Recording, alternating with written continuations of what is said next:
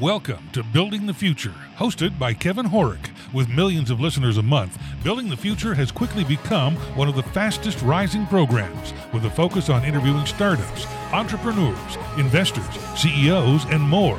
The radio and TV show airs in 15 markets across the globe, including Silicon Valley. For full showtimes, past episodes, or to sponsor the show, please visit buildingthefutureshow.com.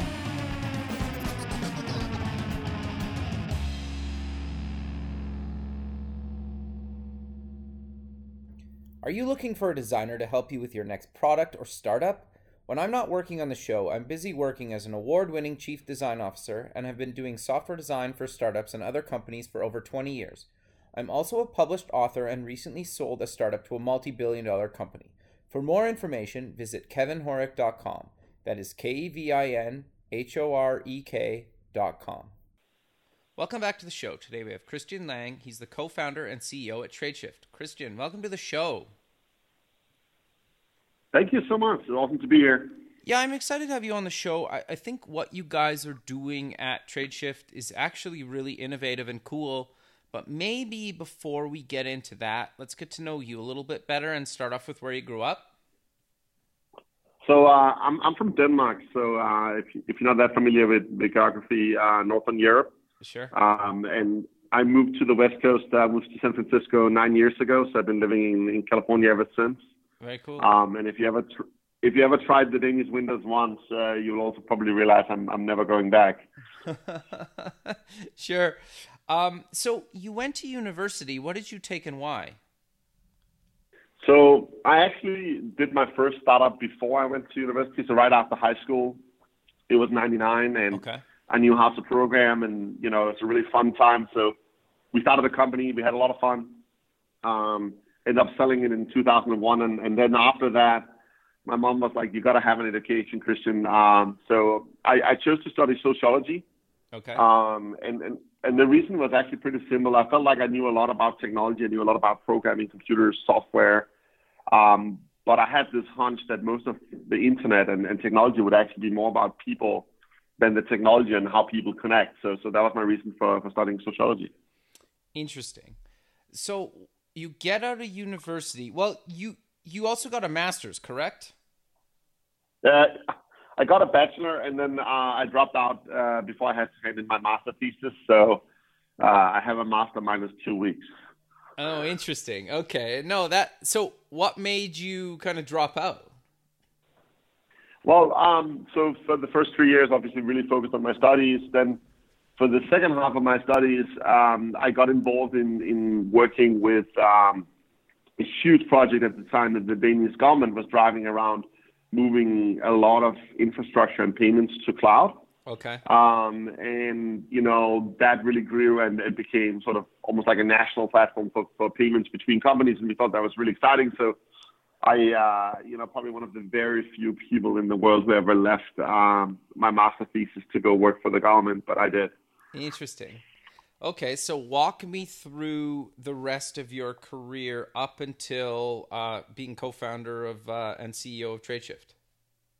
Yeah, well, so the project we were working on, and the reason I dropped out was really the very first peer-to-peer trade and payment protocol in the world. This was way before blockchain.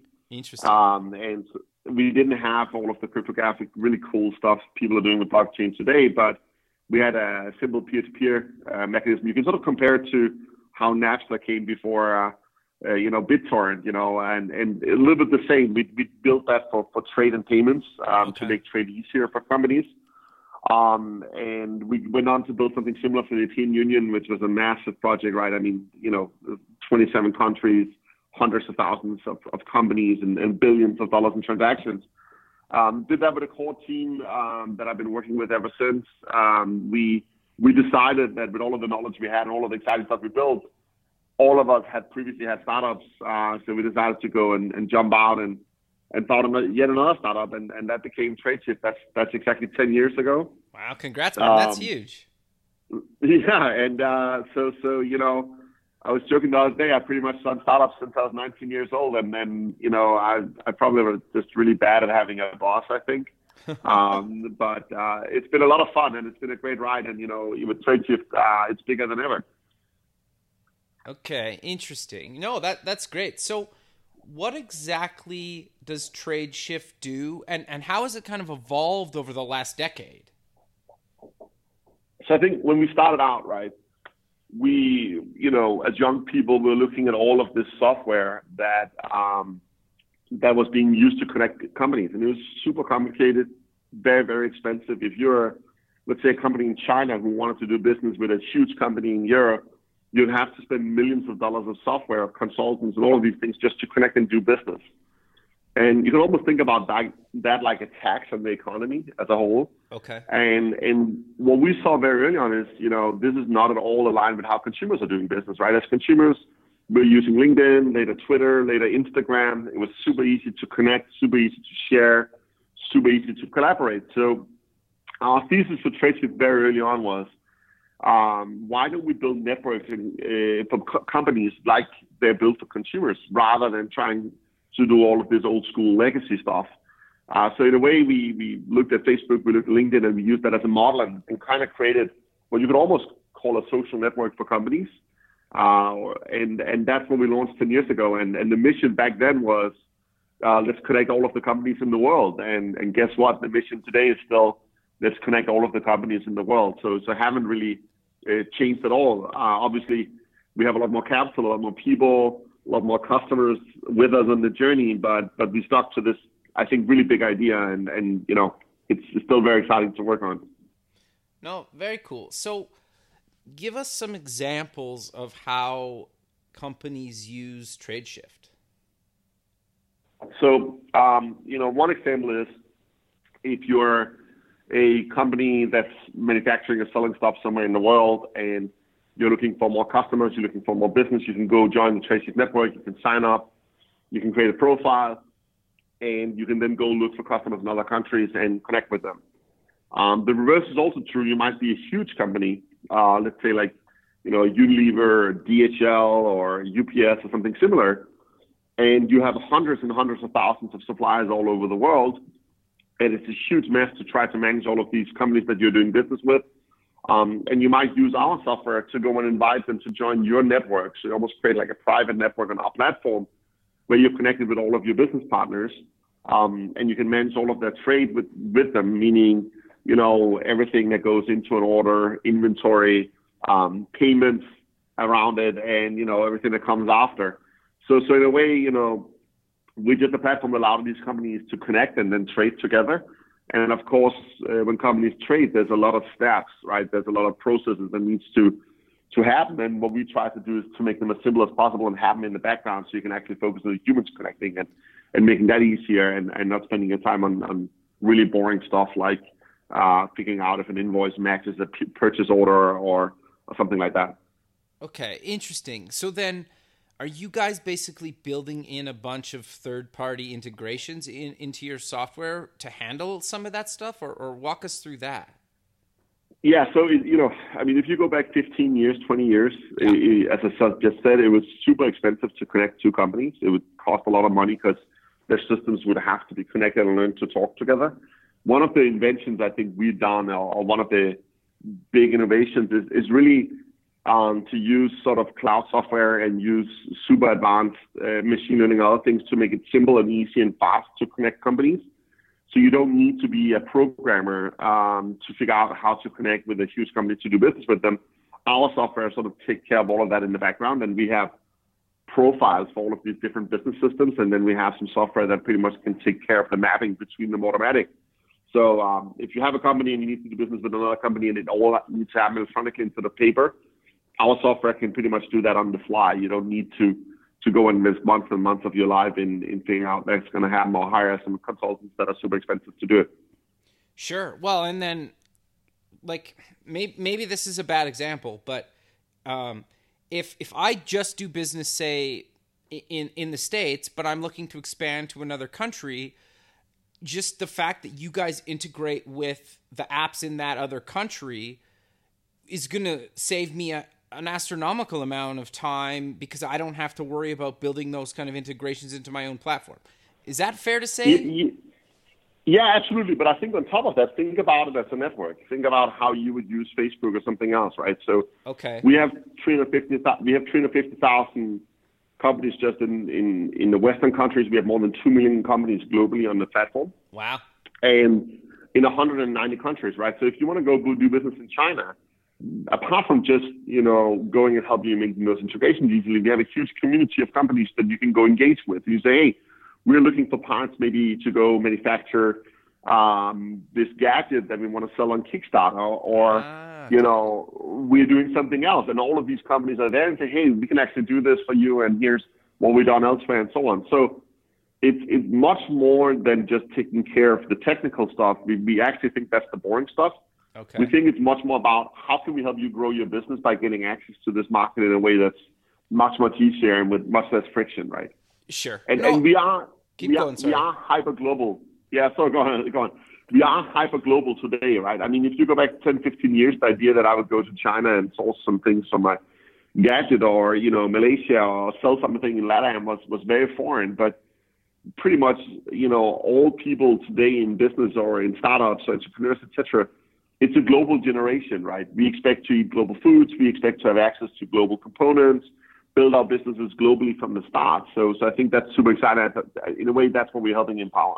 No, I love that. That's the thing that, like, it still kind of blows me away that some businesses or individuals or both don't think of their business being something that could potentially be provided in other parts of the world. Unless you're doing something really specific to a geographical region, most businesses can try to find clients or companies or partners in other parts of the world, right? So I love how you guys basically bridge that gap.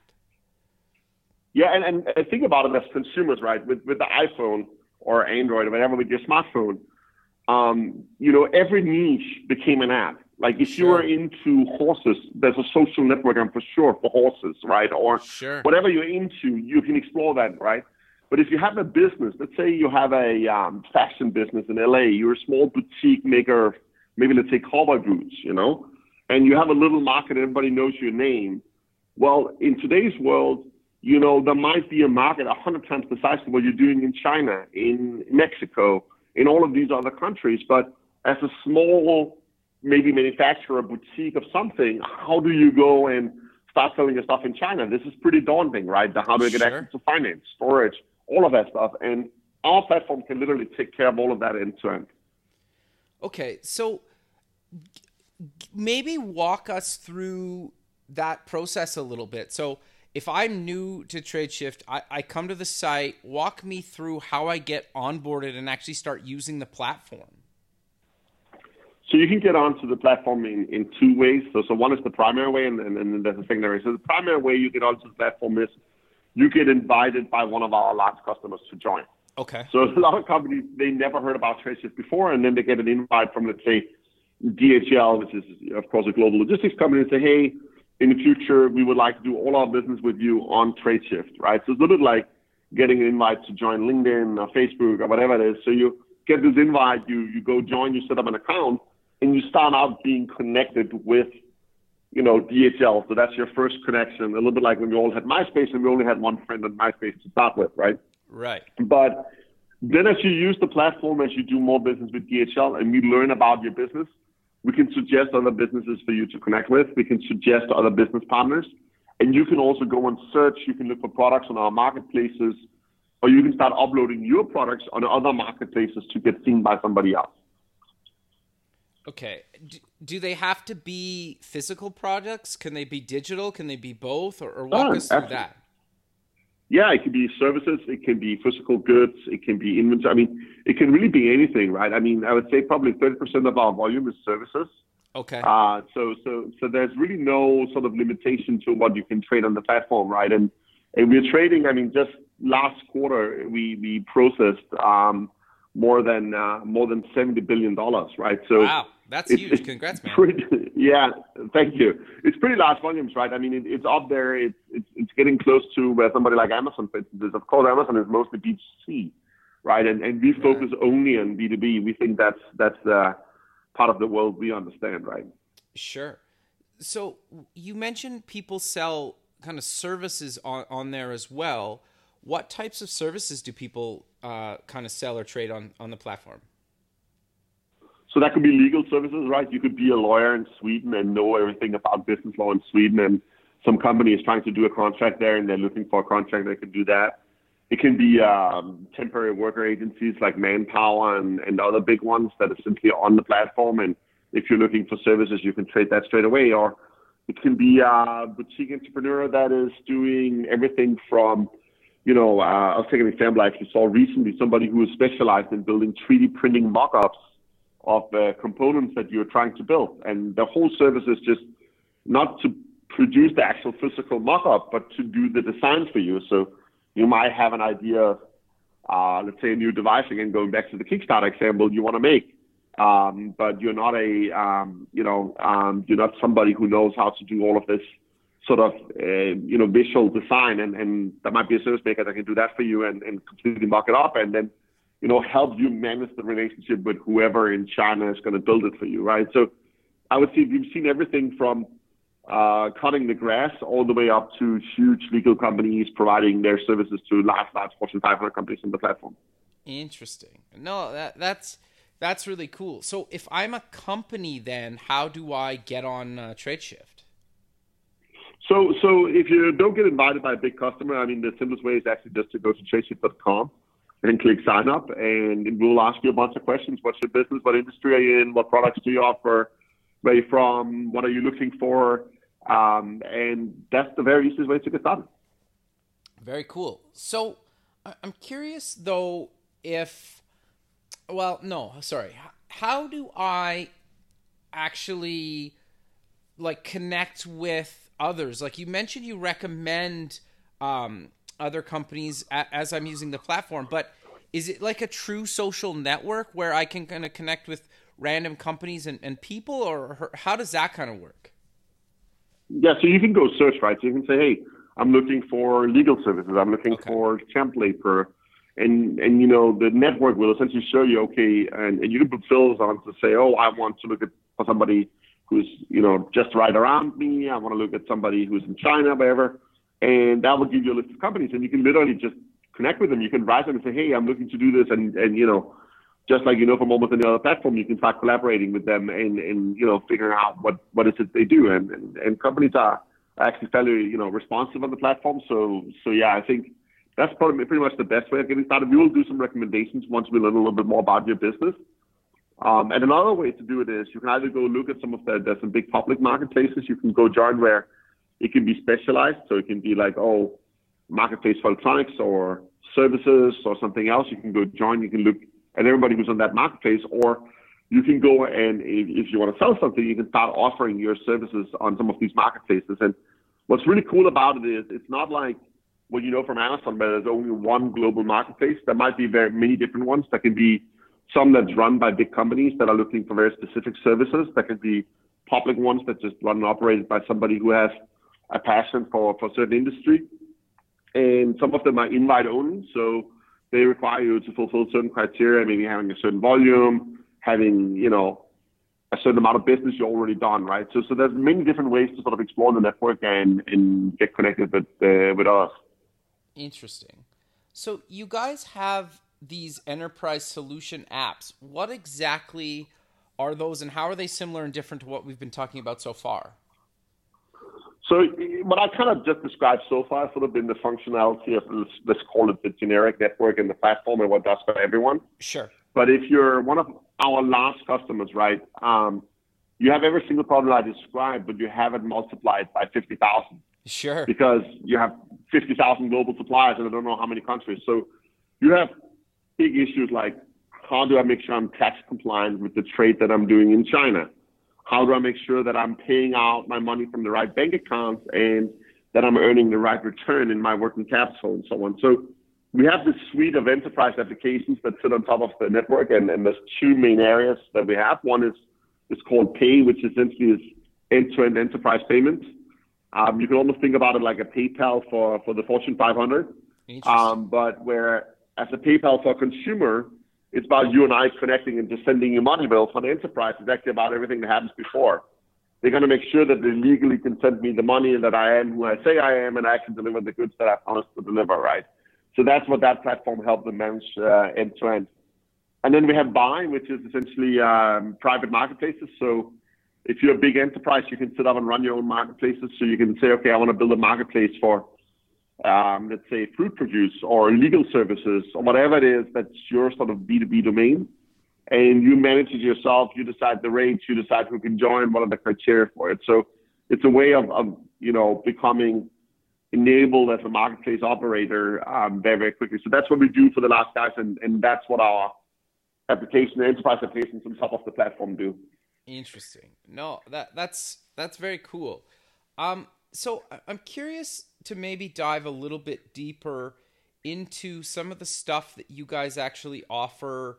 Kind of the seller, you guys have this invoicing thing that I found really quite interesting, because I think it can be quite challenging invoicing outside of your own country.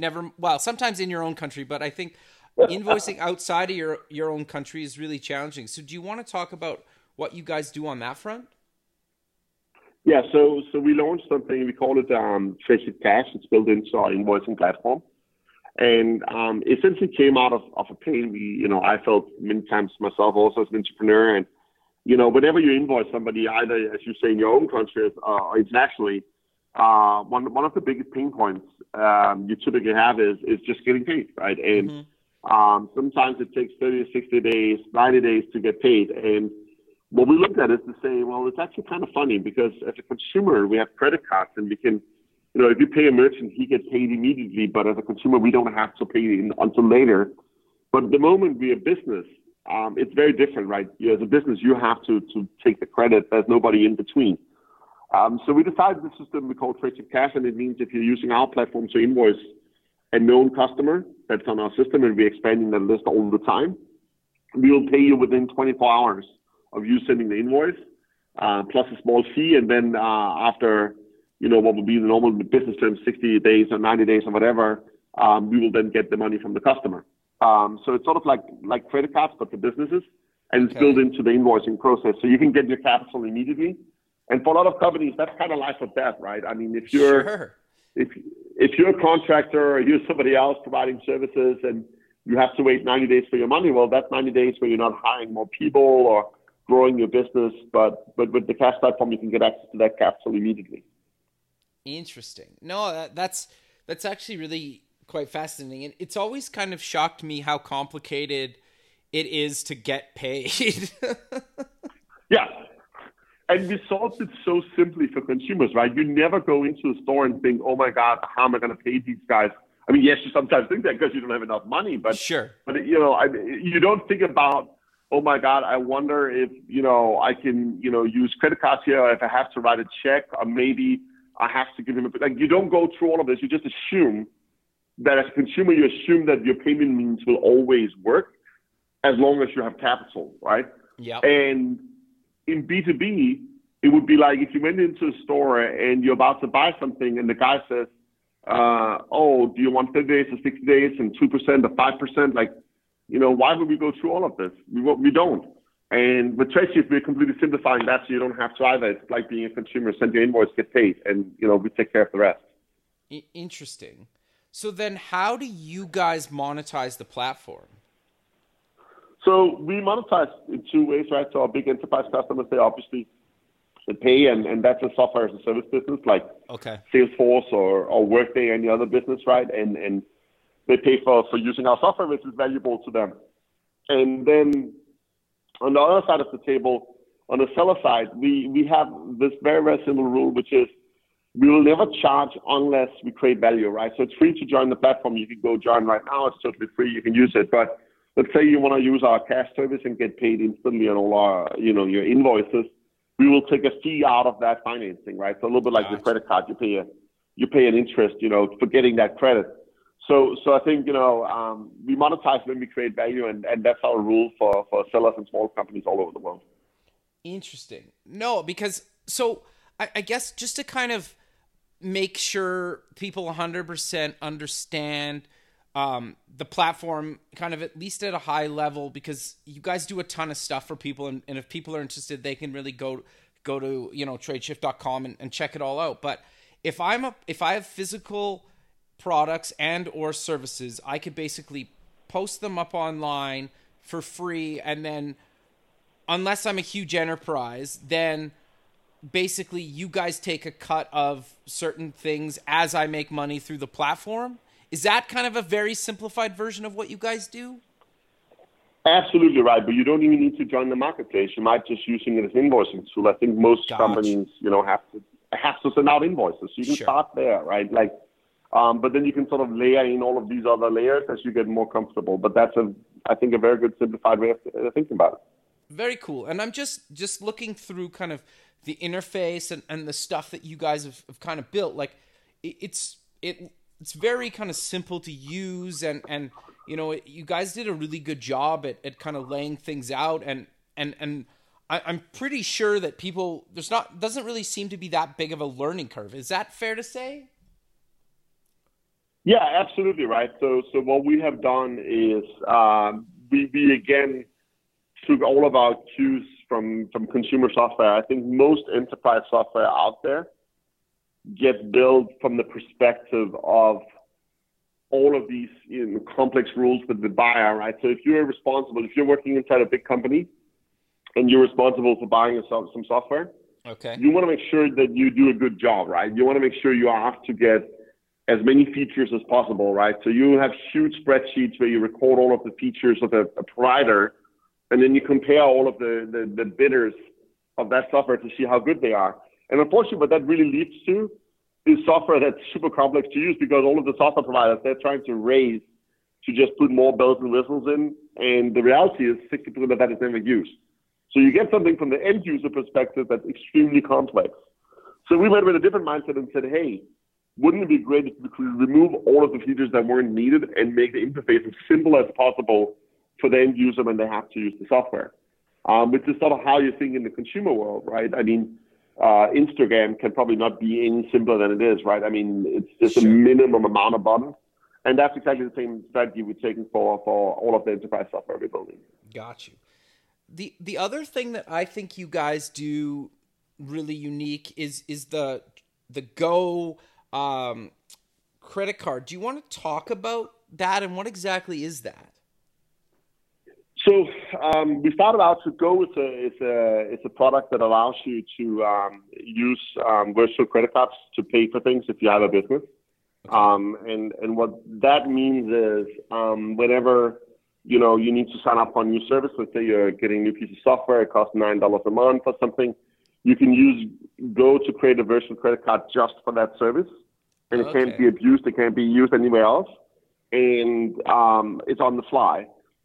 Or let's say, you have somebody, a sales guy who's in the field, and maybe he's at a conference and the TV that they were supposed to show the product on is broken and they need a new one. He can take a picture of that TV and say, I need a new TV. It's around $400. I'm going to go pick it up around the corner. And you can just real-time issue a credit card to him with $400 on that he can go and use to pay.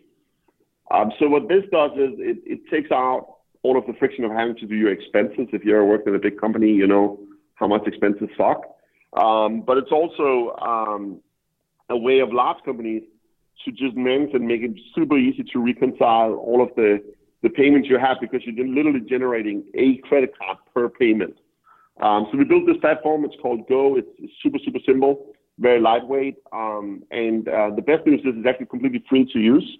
So we have a deal with the credit card companies right now. The primary relationship we have in North America is American Express. Oh, very cool. And so you can, if anybody have a company and they have credit cards and they think it's an issue to manage this, you go check it out. And we thought we were going to build it for small companies and medium companies. That'd be a great way for them to sort of just handle their payments in a simple way. But what we found out is that huge companies, they love it too. Because they have this problem times 10,000, right? So whenever you have a large company, you just have the same problem, just much, much bigger.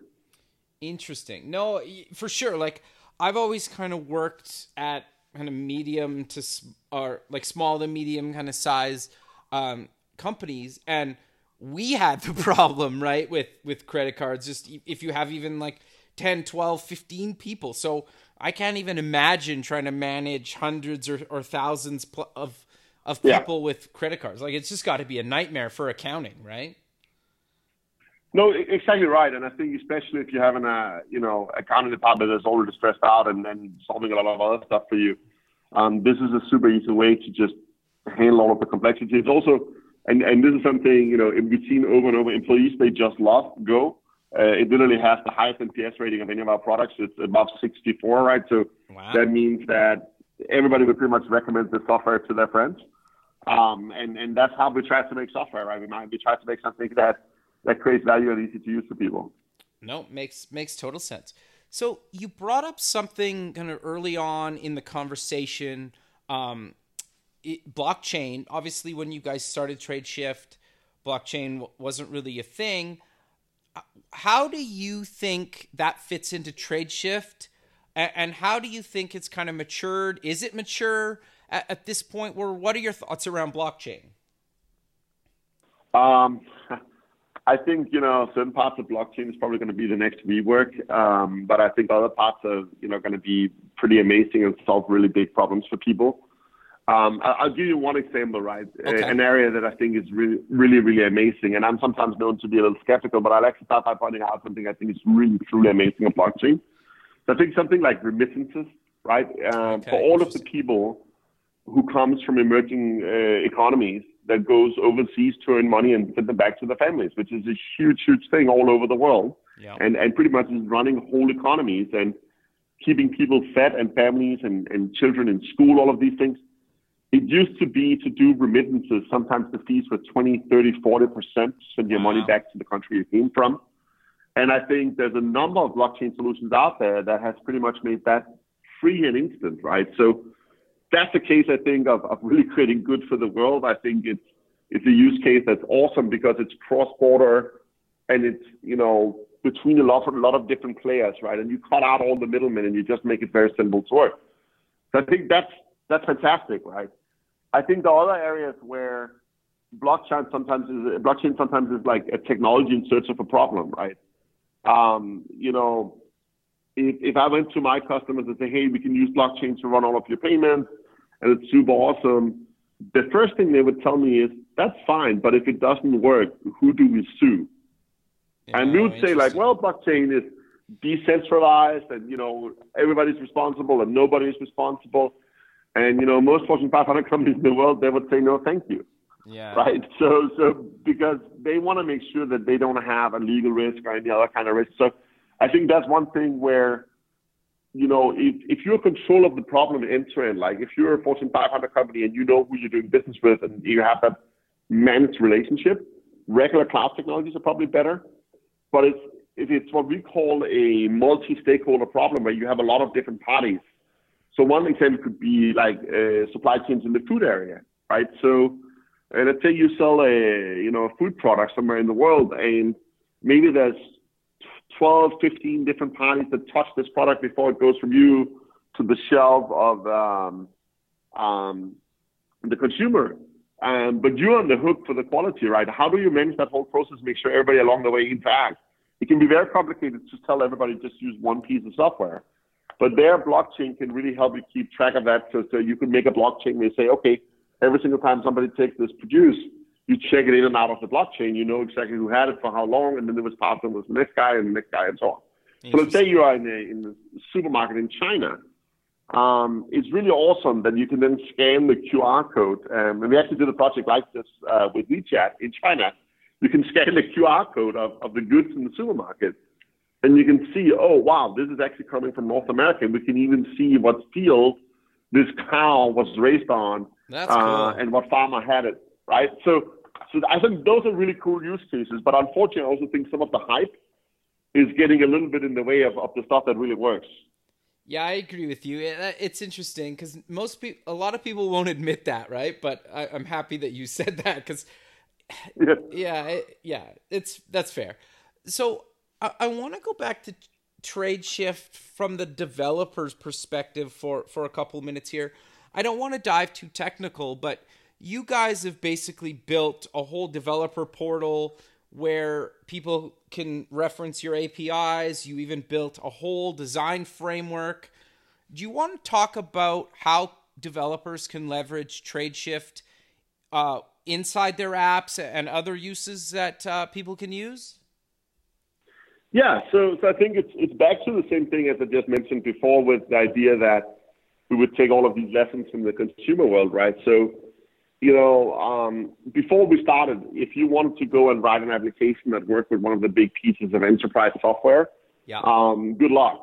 I mean, they'll be like, oh yeah, it'll take 2 years and you'll have to pay like $10 million in fees just to get started, right? And what that actually meant is that it held back innovation, right? Because totally. Imagine, if you can, let all of these creative minds and all of these people who have great ideas build stuff and create value, right? So when we created Tradeshift, we put out immediately an API so third parties could develop, and we didn't know what they would come up with, right? We were just like, if you want to access, the value and build stuff that works on top of the network, you can do that. And within the first few months, we had people who had apps that did credit checks of somebody you're about to invoice.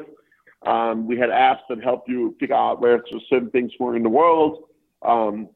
We have today apps that do stuff like if you're about to ship goods, you can calculate the carbon footprint of that, and even included to the end consumer and tell them this is my carbon footprint of delivering these services, right? So, and if we had to build all of that ourselves, it would have taken 100 years. Sure. But instead, we have all of this crazy cool innovation going on top of the platform. So it's super awesome, but it's also very hard because it means that whenever you're building something yourself, you need to put yourself into the mindset of an app developer. Yeah. You can't just build stuff for you, right? You almost need to think it through 2 or 3 times. And since you don't know all of the use cases for how people will do with it, it's very hard in the beginning. It takes a long time before it really works, but now it works amazingly. No, I would say one more. Keep going. Sorry. Go on. No, go ahead. No. I talk like very fast, but other thing. Go on. Go. No, because I'm going to change the topic slightly. So keep going. Okay, I'll just wrap it up and then say, the other thing, if you are a developer and you think, what can we use the Tradeshift platform for? Like, let's imagine you have an app where you're doing any kind of the business process. Let's say you're, for instance, doing invoicing somewhere in the world, or you need to invoice your customers. Well, instead of building all of that yourself, just call our API. We will handle global tax compliance for you, all of that stuff. Or if you want to do something where you need any kind of business process inside your app and you need like inventory or whatever else it is, you can just use our platform and we have all of that pre-packaged for you. So we make it a lot simpler to build those things, and you don't need to learn about the tax code in 190 countries, which I really don't recommend anybody doing. Fair enough. The other thing that I thought was really cool about what you guys are doing for developers is you guys built your own UI library, and not a lot of kind of developer kits have that. Like some do, obviously, but like it's really cool that you guys are basically giving away a lot, if not most of, if not all of your UI components that designers and developers can use as well to match their apps with your app. So it just gives their users a more consistent user experience. Is that kind of fair to say? Yeah, no, absolutely right. We wanted to make it, we spent a ton of resources on doing user research, building a UX framework, that works on mobile, works on smartphone, that works on all sorts of devices, right? Sure. And we thought, right, like if every app developer has to do that from scratch on the Tradeshift platform, it's going to cost them a fortune. And some of the new stuff we're doing with the UX framework is really, really cool, because we started embedding stuff like AI into it as well. So let's say you're an app developer and you have like a drop-down list where you need to select something. If you use our code and our UX framework to do that, you don't just get a drop-down list. We actually get an AI component that will help you sort that list based on how users select from it. So, if every single time you have a drop-down and you select strawberries over blackberries, it'll put strawberries up top. It'll learn from your behavior, right? So it's also a way of making your apps very more intelligent without needing to invest all of the resources in building AI and machine learning. Interesting. Which as somebody that's worked on teams building that stuff, takes forever to do, or it can take forever to do, right? Yeah, no, it's especially everything around machine learning, right? It's difficult to scale and difficult to build. Yeah. But consumers are expecting it more and more, and users are expecting more and more. So it's a way just to cut a shortcut, really, for a lot of app developers. No, that makes total sense. So I'm curious, though. You've obviously been in this space for a long time, and I think we're only going to get more and more connected. Do you have any kind of predictions or thoughts on what's potentially going to happen in the next few years, or just because there's so much kind of, I think, change coming digitally inside and kind of outside of companies? Do you have any thoughts or predictions of things that you could maybe see in the next 3 to 5 years? Yeah, I mean, so first off, I think all of the next generations joining big companies don't expect everything to work like consumers, right? Yeah. So there's this idea, when I use software as a consumer at home, it's super awesome, right? If I want to watch something, I just use Netflix. I get immediately what I want. If I want to go somewhere, I use Uber, and it's super easy. I just click 3 buttons, and I'm going wherever I want to go. If I want to eat something, I just use Instacart or, Uber Eats or whatever to get food to me immediately, right? Or so there's all of these just seamless consumer services that are really built to create an outcome for you super, super fast. It's not about the process. It's about creating an outcome. I want to go from A to B. And I think a lot of those next generations, everybody from millennials and down to Generation Z and below that, is going to expect software to work like that. And I think they're going to be a little disappointed in the beginning, right? So if I have one prediction, is that the software we use at work will go from being pretty lame to being pretty awesome. Because of the demands of the next generation of workforce, right? I think the other big thing to watch out for is really, as I talk about, everything being global. There's this weird schizophrenia right now. If you turn on the TV, if you turn on CNN or wherever you turn on, all you'll hear about is like trade war and political chaos and U.S. China and U.S. Europe and trade war, right? Yeah. But it's a complete different than what we see in our private lives, right? Like, I mean, where have you personally experienced the trade war? The answer is nowhere, yeah, right? Exactly. I mean, your iPhone doesn't cost more. You go to the grocery, it still costs the same. Like, so what I think is, politicians might talk a lot about this, and they might even implement tariffs and all of these things. But the reality is, we are so connected as end consumers. It's not hitting us as end consumers. It's not like Chinese goods or spices or anything is going off the shelves in your supermarket. It's not like you can't buy, ingredients for Mexican food anymore because of trade war. So we are so connected and so global as consumers. And I think that's only going to increase. And I think, that will decrease a lot of the political leverage that actually is, right? Because, one thing is to talk about it theoretically, but I think, what's probably going to happen is a lot of consumers are going to wake up and figure out that this is actually a bluff. Our real world is not going to change, and it's not changing from this. Yeah, no, interesting. No, I 100% agree with you. I think it's funny how much of this stuff can affect you, doesn't affect you. But I also think, to your point a few minutes ago, enterprise software for the most part is awful, right? And it's only going to get better because it has to get better, right? Yeah.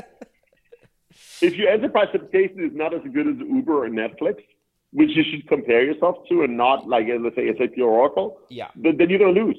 And that's the new reality, right? And I think, both inside companies, but certainly also inside software companies, people are slowly waking up to this new reality, right?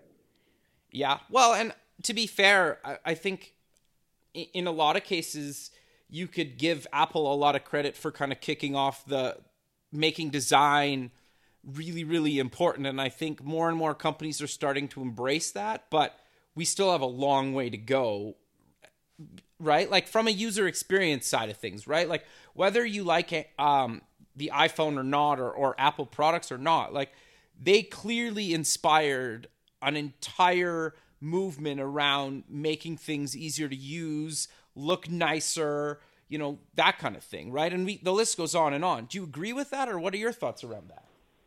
No, absolutely right. And I think, if you think about the sort of shift that happened from before Apple until Apple, right?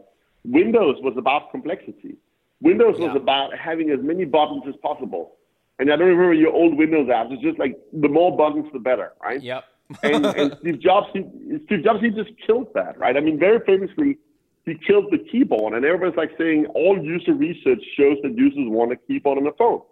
And he says, well, the users don't know what they want. They're wrong, Yep. And I think it's a little bit the same here, right? I mean, the same shift is going to happen in enterprise. Right now, we think enterprise software is about having as many buttons as possible. And what we're going to realize is that's still the world of the past, and it's going to change to actually wanting to have as few buttons as possible and making things as easy as possible to do the outcome, right? Sure.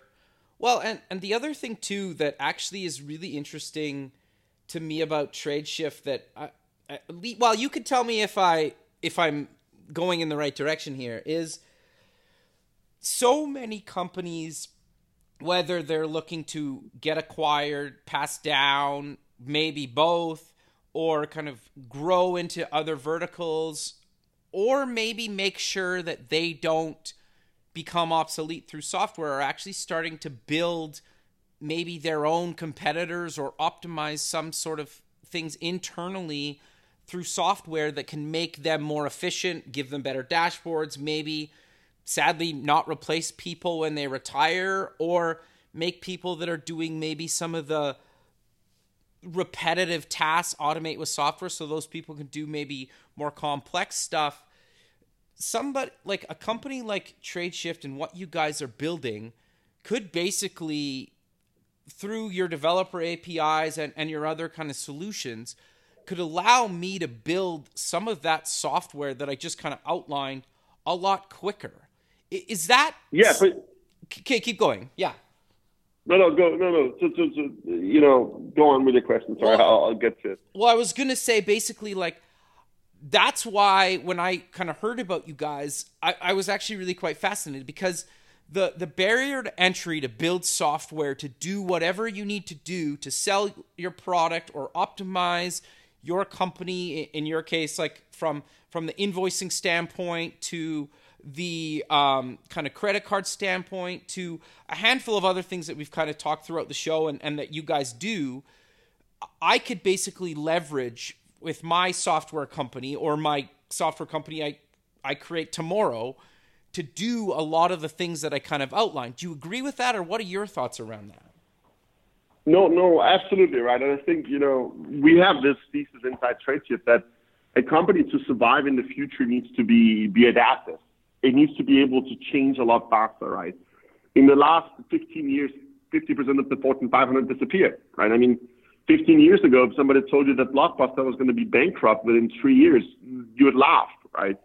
And what happens is that the world today moves so much faster, so you need to be adaptive, right? And if your software don't allow you to change, if the process is just like, in concrete, how hard it is to change like old school software, it becomes almost impossible to change and move.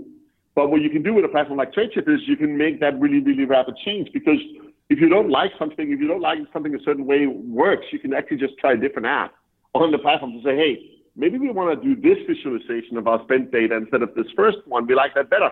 Or guess what? If it's not there what you want, you can just make it yourself. You can work with some of your developer friends or your IT department, and you can build something that does what you need on top of our platform, and you don't need to reinvent the wheel 20 times over. 100%. No, that's actually really quite interesting. But we're kind of coming to the end of the show, so how about we close with mentioning where people can get more information about you guys and any other links you want to mention? Yeah, so I say, look, just go to tradeshift.com. We have a pretty rich site there. You mentioned several times. If you're a developer, go check out our developer site. If you're working with a big company, go check out our enterprise solutions. If you're a seller or if you're a smaller company, you want to see, just go sign up and try it out. And if you have any questions or you like what you hear here or just want to engage, I'm very, very easy to find. Just go and look at Twitter, search for my name. It'll also be on the podcast. And guess what? If you contact me, if you write to me, I'll respond to you on Twitter I'm pretty famous for that. So really looking forward to having some more conversations from that. Very cool, man. Well, I really appreciate you taking the time out of your day to be on the show, and I look forward to keeping in touch with you and have a good rest of your day, man. Yeah, thank you so much. Bye. Thank you. Bye. Thanks for listening. Please visit our website at buildingthefutureshow.com to join the free community, sign up for our newsletter, or to sponsor the show. The music is done by Electric Mantra. You can check him out at electricmantra.com and keep building the future.